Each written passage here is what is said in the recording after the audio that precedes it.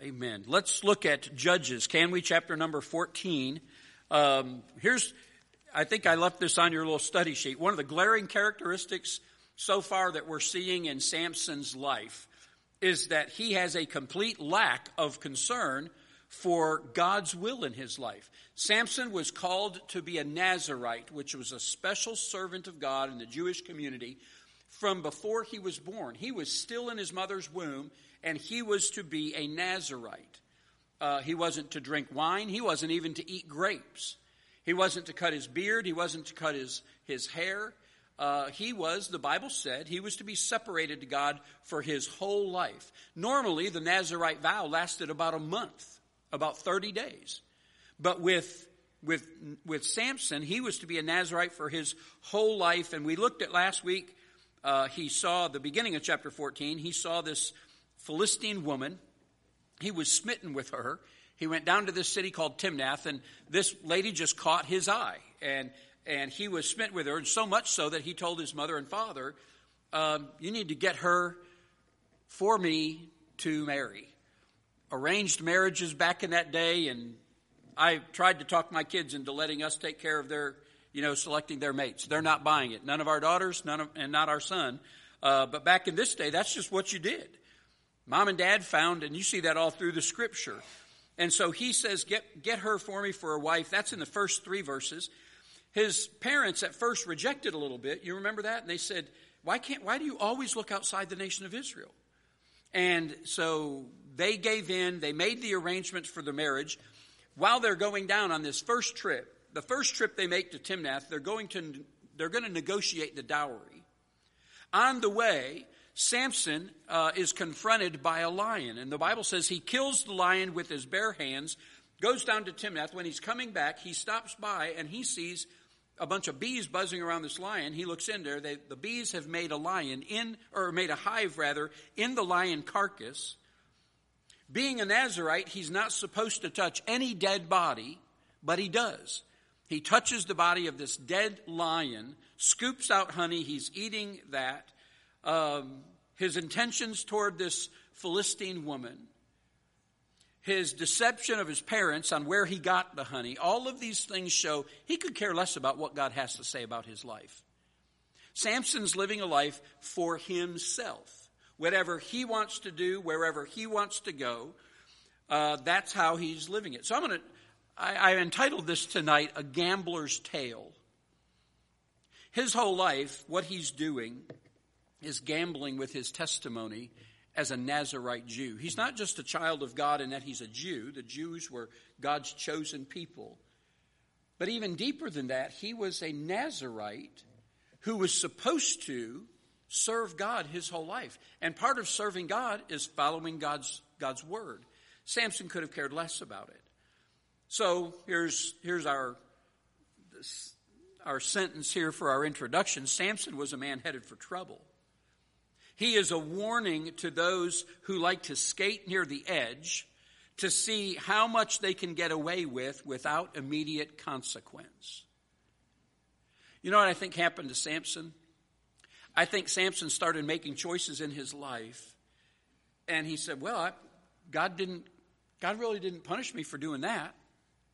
And so he'd take it a little bit further.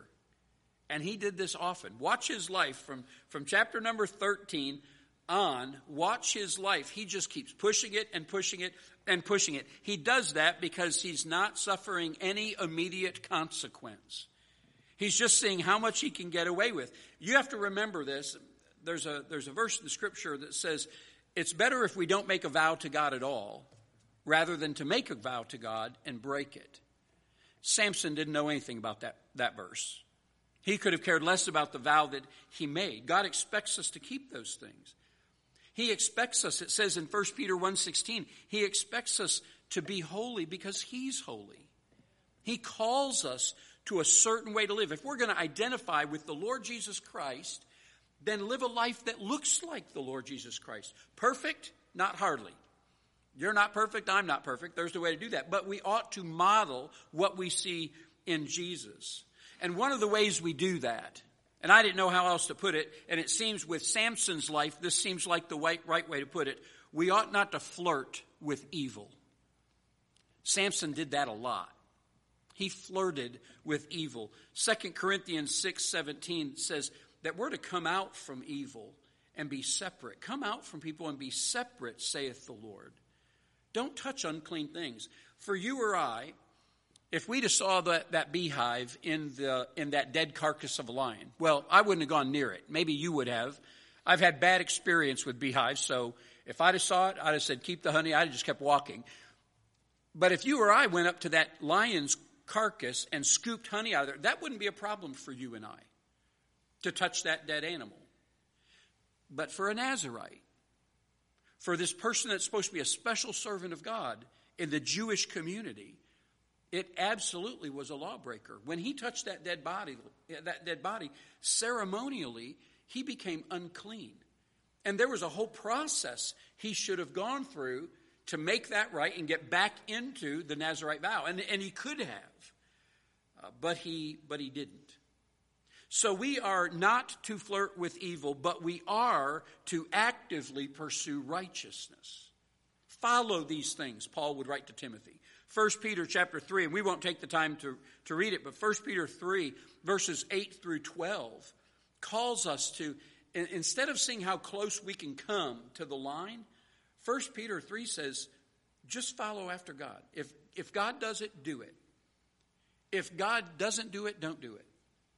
If God loves it, love it. If God hates it, hate it. Whatever God is doing, do it like him. Pursue righteousness. Don't flirt with evil. So Samson, when we come to Judges chapter 14, we're going to start at verse number 10. Samson and his family, they're here for the wedding. The dowry's already been negotiated. It's been worked out. Now they're here for a wedding, and they're going to involve a wedding feast. Now, there are different types of things that take place at weddings today. Sometimes you go to a wedding and the reception is a snack. Let's be honest, it's just a glorified snack. But then if you get invited to the right wedding, they're going to have a meal and a half. We didn't crash the wedding. I shouldn't say that. We happened to be in Michigan when my nephew got married here a couple years ago, and they had their wedding at the Detroit Institute of Art. And they had a 2-year waiting list to get in there. And when we sat down for that meal, it was like, do you want this cut of beef or do you want this cut of chicken? And I'm like, I'm an uncle, so I shouldn't have to choose. I should get one of each, but I didn't. But man, when we sat down at that meal, that was a good meal to sit down to. I got the beef. It was just falling off. It was a great thing. But it was over in about an hour and a half, and we were done. This wedding feast they're going to talk about in this thing went 7 days. They had a week-long wedding feast. At least 30 people had been invited, and the groom's family, not the bride, footed the whole bill. 7 days to wine and dine these people, and this was their wedding feast. So Samson's going to reveal some things to us in here tonight, but I want you to see that there's a price to pay when we gamble with obedience to God. There's a price to pay when we gamble with our Christian testimony. We might think we get away with things, but we really don't. You know, others may not see it, but always remember that God sees things in the dark just as easily as he does in the light. So we have to watch out for this. Samson gambled with his testimony, and he lost. He lost big time. Let's read these verses. Can we start at verse number 10 in Judges 14? And we'll go down through verse 20. So his father went down unto the woman, and Samson made there a feast, for so used the young men to do. And it came to pass when they saw him that they brought 30 companions to be with him. And Samson said unto them, I will now put forth a riddle unto you. If ye can certainly declare it me within the 7 days of the feast and find it out, then I will give you 30 sheets and 30 change of garments. 30 sheets are undergarments and 30 garments are the outer clothes. He's going to give them he'll give each one of these 30 guys who got brought to this thing, I'll give each one of you a brand new suit of clothes. But, verse 13, if ye cannot declare it me, then ye shall give me 30 sheets and 30 change of garments. And they said unto him, put forth thy riddle that we may hear it.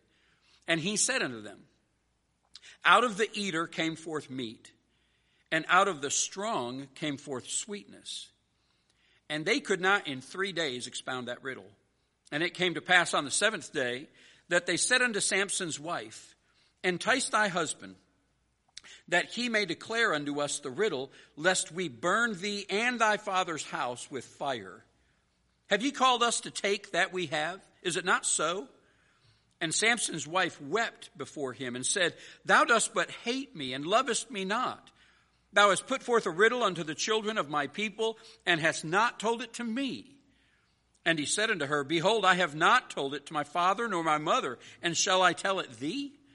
And she wept before him the 7 days while their feast lasted. And it came to pass on the 7th day that he told her, because she lay sore upon him.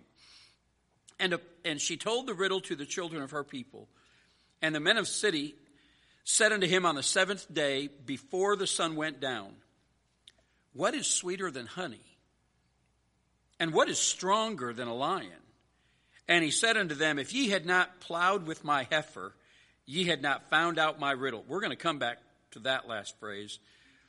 Verse number 19, And the Spirit of the Lord came upon him, on Samson. He went down to Ashkelon and slew 30 men of them, and took their spoil, and gave change of garments unto them which expounded the riddle.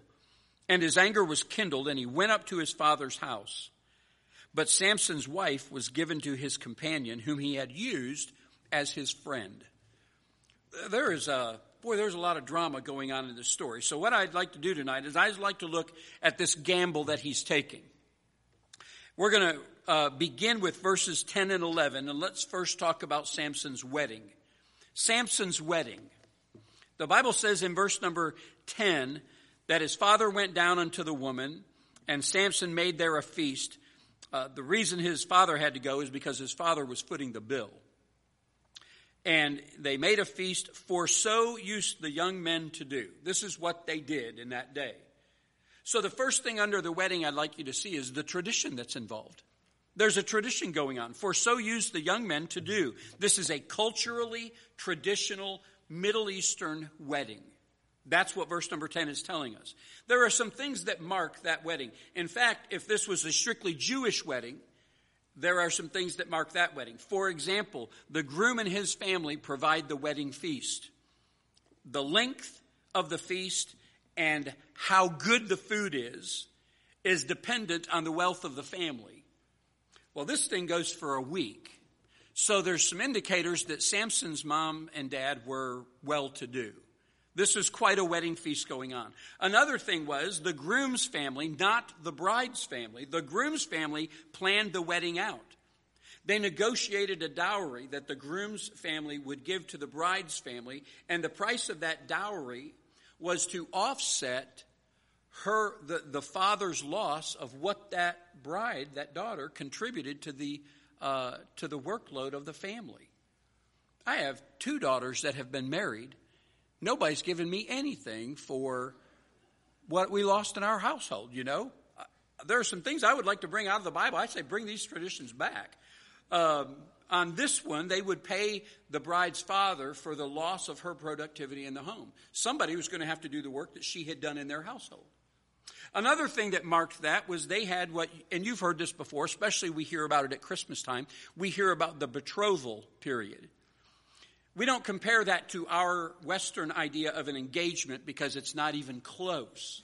When the man and the woman became betrothed, and usually that was a year or so before the wedding, when they became betrothed, you've heard this before, that was such a binding contract that for them to separate that, they had to get a divorce. Her possessions already were assimilated into the household. They had a joint account, if you will, during the betrothal. So tight was that bond that a divorce was needed to break it. And it's there during this betrothal period, the groom would prepare a place to live. He would usually add to his dad's house. They'd just extend the father's house, and they'd go home, and they had a compound as a family. During the betrothal period, while the groom is building a house for them on his father's property, she is making her wedding dress, and she's preparing for the arrival of the groom that's going to eventually come get her. And that was a big deal too. Because unannounced, he would show up a lot of times at night. He'd show up with a bunch of his friends, and they'd be celebrating and they'd be blowing ram's horns, and it was a noisy arrival, and he would come and announce that he had come for his bride. And she would have to stay ready during that betrothal period for any time for her groom to show up. So he'd do that. That was a traditional, and then he would take his bride, and they would leave, and then the wedding festivities would begin. Now that was a traditional Jewish procedure. He was marrying a Gentile, right? He's marrying a woman from Timnath who is a Philistine. So there were some differences there. For example, when he comes to the wedding feast, he didn't bring a bunch of friends to claim his bride, did he? In fact, the Philistines had to provide 30 of them. The Bible says that there were 30 companions that were brought there in, where is it at? Verse number 11, it came to pass when they saw him that they, the Philistines in that community of Timnath, they brought him 30 companions to be with him. So there's one difference. He didn't bring any family with him. Another difference was that the wedding feast apparently preceded the marriage here before it would follow it. But aside from those differences, you had this wedding, and that's what it looked like. So he had his family with him. I said a moment ago he didn't have any family. He had family with him, but he had no friends. So these Philistine friends were provided for him. So now he's got 30 groomsmen. We would call them groomsmen. So he's got 30 of them now. That's the tradition that was involved. There was a traditional wedding. It says in verse number 10, for so used the young men to do. This is how they did it. And then there's the typology here. And I won't spend a whole lot of time here. Let me start this off by saying this. Samson is not a good picture of Christ at all. So don't confuse this. But the way the Jews structured their wedding is really a clear parallel to the return of Jesus Christ for his bride called the church. There's a lot of parallels in it. Today, and like I said, I've married off 2 daughters so far. The bride does all the work, and the bride's parents pay for that shindig. But in the Jewish wedding, that was all on the groom. The groom did all the work. The groom's family paid for everything. That's how it is. Jesus, the bridegroom, in John 14 says, I go to my Father. I'm going to prepare a place for you there. He's preparing a place for us. He purchased us. Almost like giving a dowry. He gave himself for us, the Bible says. He bought us in 1 Corinthians chapter 6. He's preparing a place in the Father's house. When the time is right, he's going to come. And just like that groom could show up anytime and unexpectedly, Jesus Christ can show up anytime and unexpectedly. And when Jesus comes, these friends would come shouting and blowing ram's horns. What does 1 Thessalonians chapter 4 tell us about the return of Christ? There's the shout. There's the shout of the archangel, the trump of God. It's going to be a noisy affair when Jesus Christ comes back. What follows when Jesus comes and he captures his bride and takes us to heaven, what follows? According to Revelation chapter 19, it's the marriage supper of the Lamb. There's a wonderful parallel in the way the Jews set up their wedding and their celebrations with the return of Jesus Christ for his bride. That's the typology that's involved. I'm sharing that with you because that's what awaits you and I as the bride of Christ. His unexpected, predicted, but unexpected coming. His taking us to a place he's prepared. And then the marriage supper, the Bible calls it the marriage supper of the Lamb, the typology that's involved. But let's move on and go to this last part, the temptation. The temptation that's involved. We've talked about before that every word in the Bible is inspired by God, and so there are specific words. The Hebrew language is a very specific language, and when you come to verse number 10, and it uses the word feast. Would you mark that word in there? We're talking about the temptation that's involved. In verse number 10, you see the word feast, and it's the Hebrew word mishta, and it literally means a feast with wine. a feast with wine. It's very specific. He held a feast in enemy territory with at least 30 Philistines, probably more. These were just those that were dedicated as his companions. And this is a mishta. It is a feast with wine. As a Nazirite, he had no business hosting such a party. He was forbidden as a Nazirite to drink wine. He was not to touch it. In fact, you remember what it says back in the law. It said he wasn't to drink the fruit of the vine, nor was he to eat grapes. And you remember the third thing? He was not to eat dried grapes. So strict was this vow, he couldn't even have raisins. And here he is hosting, paying for this feast that was centered around wine. Again, he's just gambling with his testimony.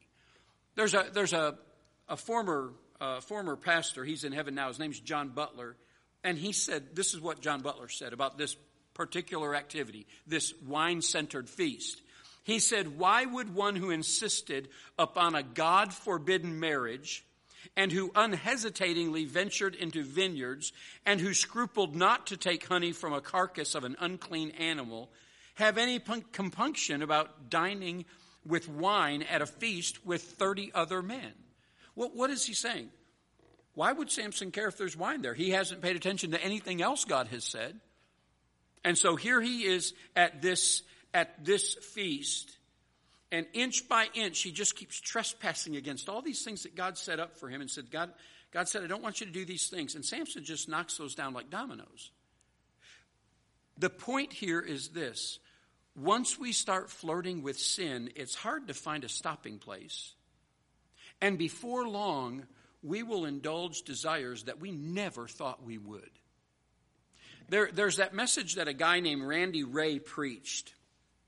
And I have heard a lot of preachers take credit for this. But the man who first preached it was a pastor named Randy Ray, who pastored Metropolitan Baptist Church in Nashville, Tennessee. And he entitled it 3 Characteristics of Sin. There have been gospel songs written on his outline. It is a fantastic passage of or sermon about sin. And here's what he said, his 3 main points. In fact, he told us, when I heard him preach it, he said, "I don't want anybody taking notes." He said, "because you'll never forget the points of this sermon."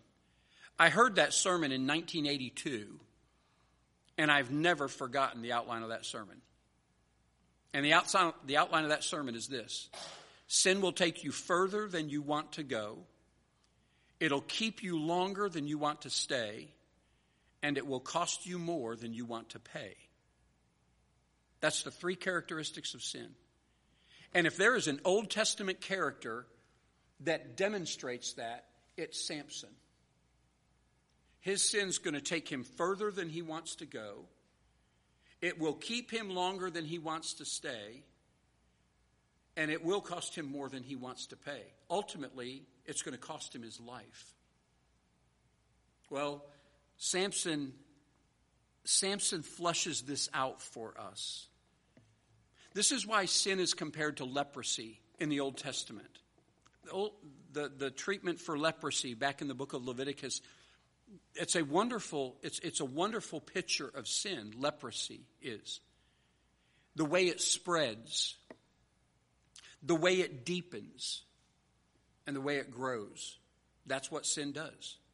So that statement again, once we start flirting with sin, it's hard to find the stopping place. And before long, we will find ourselves indulging desires that we never thought we would. Don't mess around with sin. This is the main lesson from this tonight. First is Samson's wedding. This is what's going on here. So it should be, right? Weddings, I've never been to one that was a downer. Weddings ought to be a joyous occasion. People ought to be happy there. So that's Samson's wedding. Why isn't it a happy occasion? A 7-day feast? How'd you like to go somewhere where they accommodate you you're going to a wedding, they pay for you to go, and they pay for you to eat all you want to eat for 7 days. It's all on them. That's a pretty good deal. That should be a joyous occasion. And yet it's going to go south in a hurry. In fact, it's going to go south so bad, Samson calls the wedding off. Forget this, I'm out. Well, why is that? Why is that? Well, it's not just the wedding. Second thing, verses 12 through 18, Samson's wager. His wager. I'll use a word here we don't use very often, but it used to be used a lot. This first thing about Samson is Samson's gall. Some of you, you've heard that before. You've heard that word gall. It means audacity, the rude audacity of a person, an arrogant boldness. Samson's gall. He's keeping all of these people wined and dined for a week, and it's expensive, and his family's putting it out. And so he's trying to figure out, how do I keep these people entertained for this long? How can I maybe get some of my money back? And so and it was common in this culture, he comes up with a riddle. There's two different cultures being wedded here. There is the Jewish culture and the Philistine culture. They're being married. And so I don't know if there was some tension between those two cultures or not. But maybe he's using this for some kind of an icebreaker, this riddle. But riddles and questions that required thought, they were often used in these social events like this. Do you remember when the Queen of Sheba came and visited Solomon? Remember that first time she came there and she saw Solomon. Solomon at that time was the richest man in the world.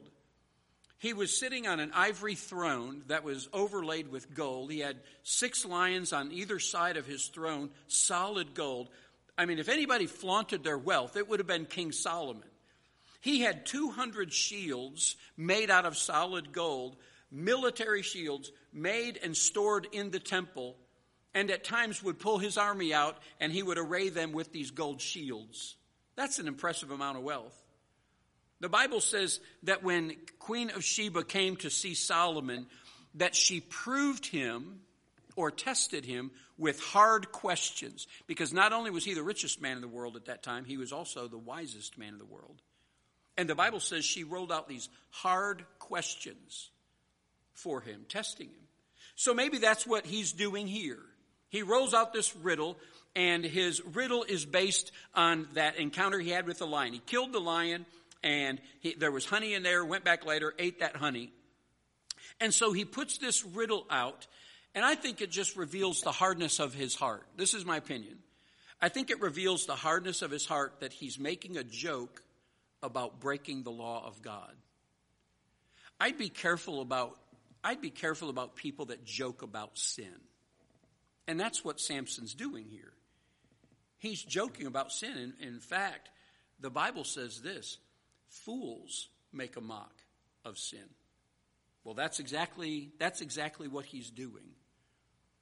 I put on your worksheet, we experience real spiritual problems when we are no longer affected by our sin. Jeremiah writes an interesting verse. In Jeremiah chapter 8 and verse 12, he says this, talking about the children of Israel in their rebellion against God. He says, were they ashamed when they committed abomination? No, they were not ashamed at all, neither could they blush. Therefore shall they fall among them flat. In the time of their visitation, though they shall be cast down, saith the Lord. That's a pretty interesting statement. They were so used to sinning, so used to rebelling against God, the Bible says they couldn't blush. They weren't embarrassed to sin. Here's Samson who he's joking about his sin, publicly joking at his wedding about his sin. You know, when Christians, when we sin, we ought to be looking for an opportunity to repent. There ought to be something that drives us to say, God, I messed that up. If we confess our sins, he is faithful and just to forgive us our sins and cleanse us from all unrighteousness. Our hearts ought to break when we dishonor the Lord by what we say or what we do. Not Samson. He just boldly. He kept breaking God's law, and now he's even joking about it. That's his gall. That's his audacity. That's his rude boldness to not only sin, but to joke about that sin. The second thing is his greed. His greed. Verses 12 and 13 say that he puts forth this riddle, and he makes a wager. And it's a simple wager here. The winner, or the loser rather, has to put up 30 suits of clothes. Now, if the 30 of them lose, each one of them have to provide Samson a new outfit, so he gets 30 outfits. If he loses, then he has to himself put out 30 outfits. So it's a pretty big wager for him, but it's a simple wager. You've got 1 week, you've got 7 days to solve this riddle, the length of the feast. Simple wager, but it's an expensive bet. It's an expensive bet. Samson's trying to make out with a lot of money without working for it. Let me just pause here, and I know that this doesn't go over well in a state that does a lot of gambling, but Christians ought to really examine their involvement when it comes to gambling. I want you to think about something. What's the goal, the ultimate goal of the Christian life? What is the ultimate goal of the Christian life? Romans chapter 8, verse number 29, it's that I will be conformed to the image of Jesus Christ, right? That I will be made as best I can in this life and fully in the next, that I will be conformed to the image of Jesus Christ. Here is a truth about gambling that is not disputable. This is just a fact. And if this is just a fact, there's just no way around this. The only way I win at gambling is if you lose. I need you to lose so I can win. Why is there a $900 million pot in a lottery out there? It's because somebody lost a lot of money. The only way I win, does that make sense? The only way I win is if you don't. So when I buy my ticket or scratch or whatever I'm doing, when I do that, I'm hoping that you lose. In fact, if it's $900 million, I really want you to lose. I can't tell you how bad I want you to lose if it's $900 million. Now ask yourself this question. Does that sound anything like Jesus Christ? Does that? I don't think gambling's right, because the only way I profit, well, there's several reasons I don't, but the only way I profit is if somebody else suffers a loss. You know what they found in study after study after study when it comes to gambling, who is buying the tickets? You know what they found? They found it's the people that don't have the money to gamble. It's not the guy who's making $250,000 a year that's buying lottery tickets. It's people who don't have it. And look, I know that there's no verse, there's no commandment that says thou shalt not gamble. I'll give you that. But can I just ask you to consider some scriptural principles that absolutely warn against that? In 1 Timothy chapter 6 and verse 10, first of all, the Bible warns us against the love of money. The Bible never says money is the root of all evil. It doesn't. There are some people that God gives a lot of money to. Look at Job. Look at Abraham, Isaac, and Jacob. They were very wealthy men. Mary, Martha, and Lazarus, those two sisters and a brother that were close friends of Jesus, I think they were significant supporters of his ministry. Probably very well-to-do. Money's not the root of all evil. 1 Timothy 6:10 says, be careful about loving money. Warns against that. It's the root of all evil. Hebrews chapter 13 and verse number 5 warns us against coveting. 10th commandment, thou shalt not covet. It says don't covet. And one of the most glaring warnings against gambling in the scripture is the warning and the prohibition of being involved in what today we would call get-rich-quick schemes. We won't have time to turn there, but if I didn't write these down, you can write them down, check out later. You should. The Bible says you should go home and check out the scriptures to see if what I'm saying tonight is true. Proverbs chapter 13 and verse 11. Proverbs chapter 23 and verse 5. Ecclesiastes 5 and verse 10. Look at those scriptures and see about the warnings of God. Does the Bible say thou shalt not gamble? It doesn't. Does the Bible warn about the practices around that? Sure does. Samson was wrapped up in greed. He's looking around at this 7-day-long party and he's seeing all this money that's going out and going out and going out. How can I recoup some of this? I can get 30 changes of garment and I'm going to win this. I'm going to win this bet. I think there's a better way for you to go through life and have your needs met than lining up at Weigel's for a lottery ticket. I think the better way to do that is to trust God, who said that he would provide all of your needs according to his riches and glory by Christ Jesus. I'd go God's way. I don't want to oppress poor people. And you check it out. If you'll find an honest survey, check out the people who are buying the most lottery tickets. They can't afford them. I like what Mark Twain said. He was talking about gambling one time. I wish there are aspects of what Mark Twain says sometimes. I wish I had a mind like his wit. He said, there are 2 times in a person's life when they should not gamble. When he can't afford it and when he can afford it. That pretty much covers everybody, doesn't it? Don't you like that? There's 2 times in a person's life when he should not gamble, when he can't afford it and when he can. Samson's greed here is evidenced in the fact he's just wanting to get stuff. And he's willing to gamble with it. And so that's the third point on there. His gall, his greed, and then his gamble. Verses 14 through 18. He tells them this riddle, and here's the riddle. Out of the eater, that's the lion, came forth meat, that's the honey. Out of the strong, the lion, came forth sweetness, that's the honey. Now, you and I know exactly what that riddle's talking about, don't we? Do you know why we know the answer to his riddle? Because we know about the dead lion. But do you remember what the Bible says about him when it talks about when he killed that lion, he didn't tell his mom and dad he killed the lion.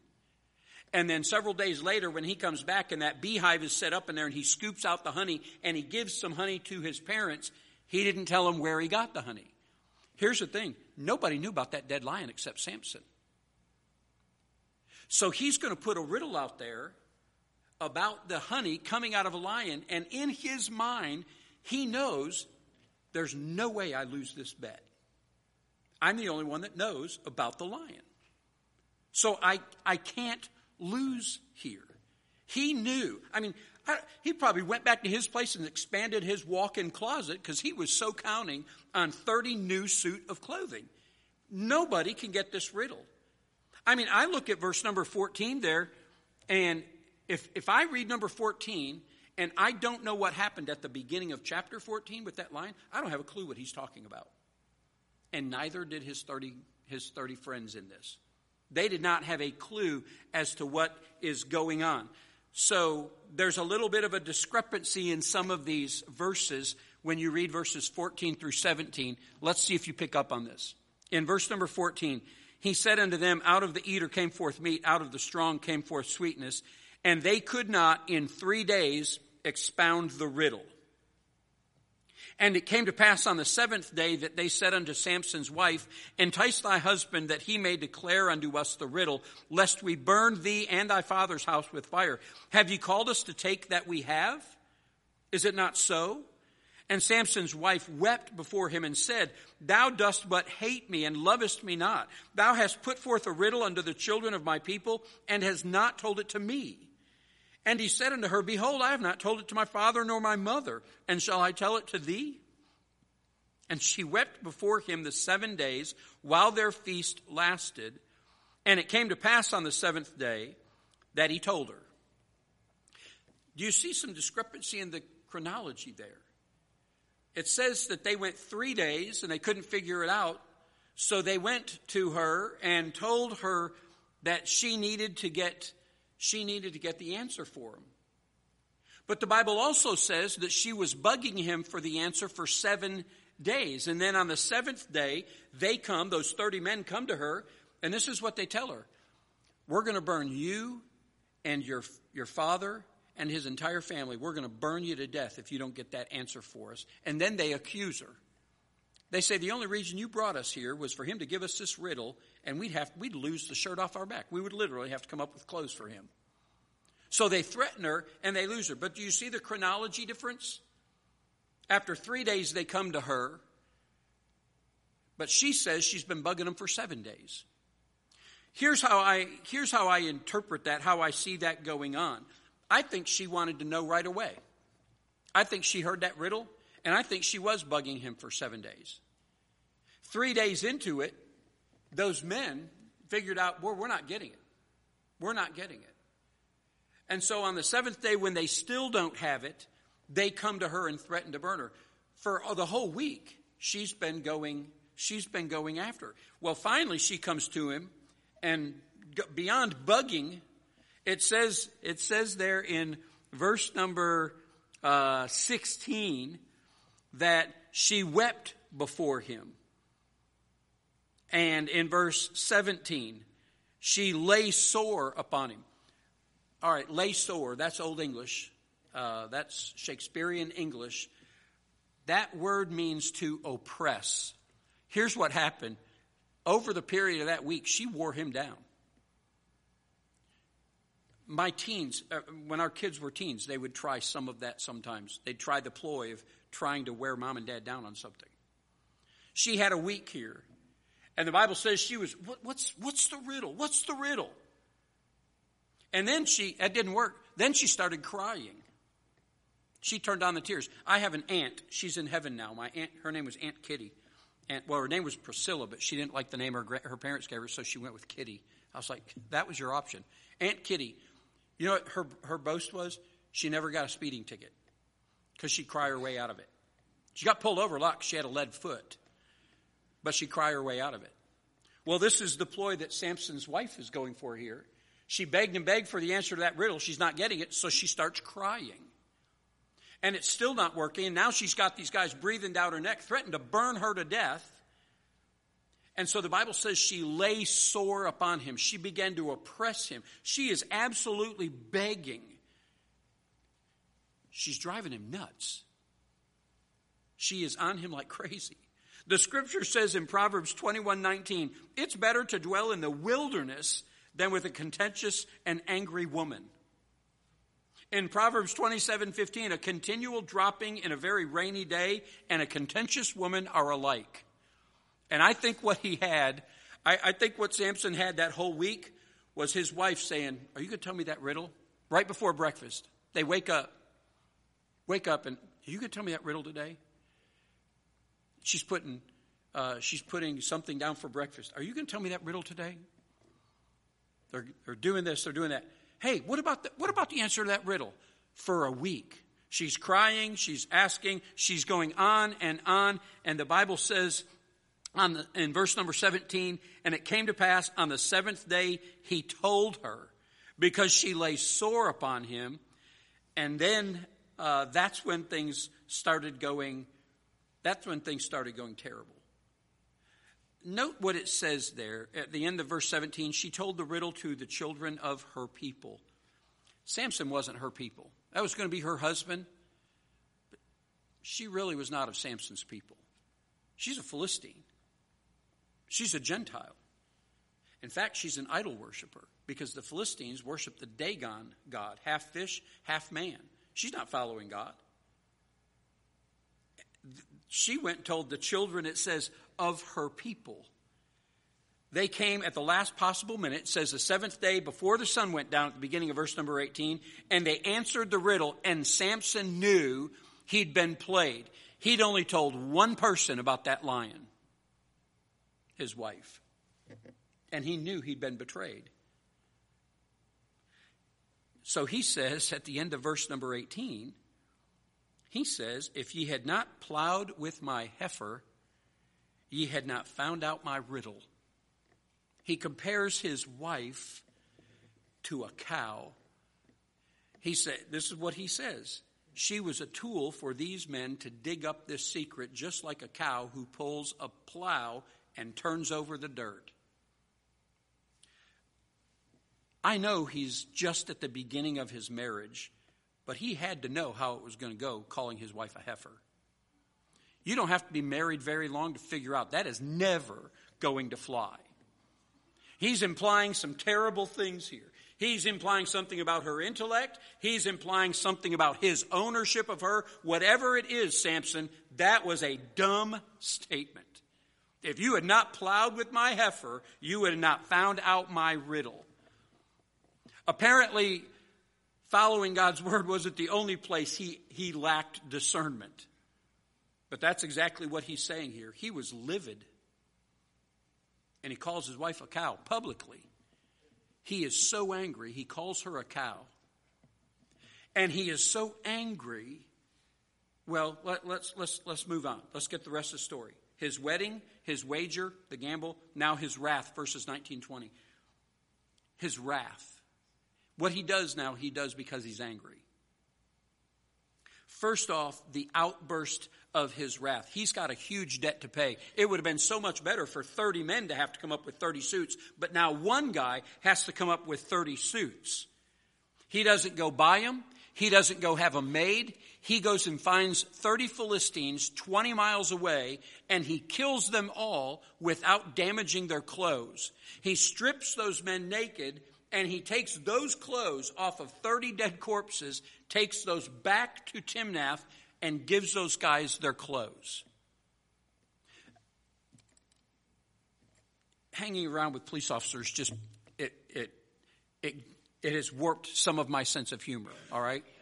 But when I see this, I think, this Philistine down in Timnath, he's given a new suit of clothes, and he says, man, I got a friend in Ashkelon. He has a suit just like that. Samson's thinking to himself, he doesn't anymore. Can you imagine what those guys would have thought if they had known that the clothes they were now wearing came off of dead men? Imagine what they'd have thought when they found out that Samson had killed 30 Philistines to give them their clothes. His wrath, the outburst of his wrath. They had cheated him, something he didn't account for. He was mistreated. He was cheated out of that. And he responded in pure rage. And he killed 30 men for it. Mark this down. I think I left this on your worksheet. I hope I did. Our reactions to negative treatment from others is a window into our heart. When you're mistreated, I'll watch and see how true your Christianity is. And when I'm mistreated, that's when you're going to see how true my Christianity is. We ought to strive to be like Jesus. If we're like Jesus, we will respond like Jesus when we're mistreated. Listen to what it says in 1 Peter 2:23. This is Peter describing Jesus Christ. He said, who, when he was reviled not again. When he suffered, he threatened not, but committed himself to him that judgeth righteously. Samson had a heart that was committed to Samson, not to God. And when he got mistreated, he went off. He went on a killing spree. Killed 30 Philistines and stole their clothes. So that's the outburst of his wrath. What's the outcome? Second thing, the outcome of his wrath. He's so angry, he doesn't stay to consummate the marriage. This is important. He leaves the feast without consummating his marriage with his new bride. He leaves the feast and he kills these people. And then the Bible tells us instead of moving in, look at the end of verse number 19. His anger was so great, he went to his father's house. He didn't take his wife with him. How do you know that? Because of verse number 20. One of those 30 companions that were brought down to stand up as a groomsman, one of them married it's not his wife anymore. That's the outcome of his wrath. The Bible says that she was given to one of those 30 men that Samson, and that's a weird way to say that, isn't it? used as his friend. He wasn't his real friend. He just used him as one. There was no love toward that woman. There was no commitment to her. He was so enraged with what she'd done in betraying that riddle that he up and left. His future in-laws, that would have been his in-laws, they didn't have a very good view of Samson's. They thought, well, we're not going to give her to Samson. We'll just give her to this guy. Nobody here had a good view of marriage. All of them had a light view of it. All of that because of anger. The outcome of anger is always sad and even at times tragic. Ephesians chapter 4 and verse number 26 says, there's a time to be angry. Be angry and sin not. There's righteous anger. This was not righteous anger at all. Proverbs 14:29, he that is slow to wrath is of great understanding. Proverbs chapter 19 and verse 11, the discretion of a man deferreth his anger. Wise people are able to control their anger. When we act in anger like Samson did here, it's a mess. Here's a true statement. Anger destroys relationships, and that's proven here. He was on his way down the aisle, in effect, and all of a sudden, that marriage is over. Why? Because his wrath, as it says, the Bible, his wrath was kindled. His anger was kindled. It's like a wildfire. You know, that wildfire, is it still burning out there in Maui? I haven't seen anything lately on it. Here's the thing about a wildfire. Eventually, it's going to burn out. Whether or not the forest department drops water on it, it's going to burn out eventually. But the destruction it leaves in its path is terrible. And your anger will eventually subside, but what it leaves in its path is sometimes tragic. Anger destroys relationships. He had the outburst of his wrath, and he killed 30 men. The outcome of his wrath was he called off the marriage. Now here's the part that I read right over, and you probably caught that. The ordering of his wrath. And it's at the very beginning of verse number 19. Did you see what the beginning of verse number 19 said? The Spirit of the Lord came upon him, and he went down to Ashkelon and slew 30 of them. I blew right past that first part. When you go past that and you read that story, you say, wait, what did that just say at the beginning of verse number 19? The Spirit of the Lord was on him? Let me say this. It was wrong for Samson to erupt in anger and wrath. To explode in rage, that's wrong. It was wrong for him to marry this Philistine girl. God had commanded the Jews not to marry outside the nation of Israel. It was wrong for him to murder Philistines for clothes, and yet verse 19 says he did it in the power of the Holy Spirit. What is going on here? This act proves that our sin will not derail God's purposes. What is God's purpose in this whole thing? Would you let your eyes go back up to verse number 4 in chapter 14? And look what it says in verse number 4. We didn't touch on this a whole lot last week. It says that his father and mother knew not that it was of the Lord that he, God, sought an occasion against the Philistines. God was looking for something to spark a confrontation between the Israelites and the Philistines. It was wrong for him to explode in anger like Samson did. It was wrong for him to pursue this wrong relationship. It was wrong to commit murder. And yet God was going to have his purposes fulfilled. This proves that our sin will not derail God's purposes. He's going to do that. God stirred this up. Was it right for him to do those things? No. But God used even Samson's wrong actions to accomplish his will. I can't explain all of that. I just know that's how a sovereign God works. Well, good, Pastor. So does that mean that, like Samson, I can do whatever I want to do and God's still going to do good things? Is that how that's going to work? Well, that's not really a good plan either. Romans chapter 6 and verse 1 says, what shall we say then? Shall we continue in sin that grace may abound? The very next verse, what are the first two words of the next verse? Do you remember? God forbid. Should I just sin so that God can do some great things? No. Should I sin so that God can show how forgiving he is? No. But God can take those wrong things that we do. I don't know how that all happened. Regardless of how it happened, Samson should have been attacking the Philistines for the glory of God and not for vengeance. But he was seeking revenge. And notice here, he doesn't get any cred from God. He gets no accolades from God. He gets no reward from God for killing them. And he's going to receive no reward in heaven for those either. But God simply overrode Samson's motivation and still used him for his purposes. So what do I want you to take away tonight? Can we close with the 4 sentences that are your conclusion, then we'll be done. The point of this whole text is maintain the condition of your heart. Keep thy heart with all diligence, for out of it are the issues of life. Isn't that a good verse? Proverbs chapter 4. Maintain the condition of your heart. So 4 things to take away from this tonight.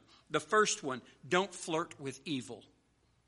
Do not flirt with evil.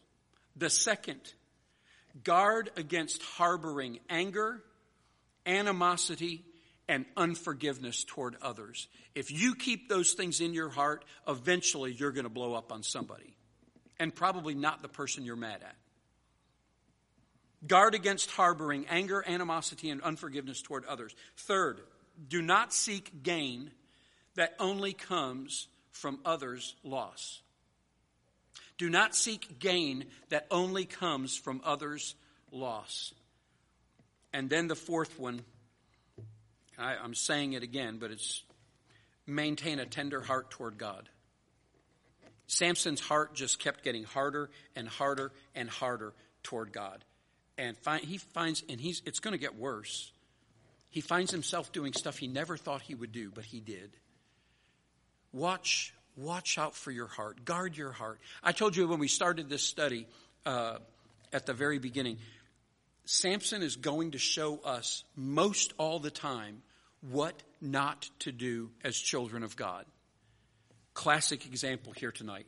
He's involved in activity after activity after activity that violates God's command to him, and he does so hard-heartedly to the point where he's joking about his rebellion. Don't get there. Maintain a tender heart toward the things of God. Let's pray. Father, thank you for Samson.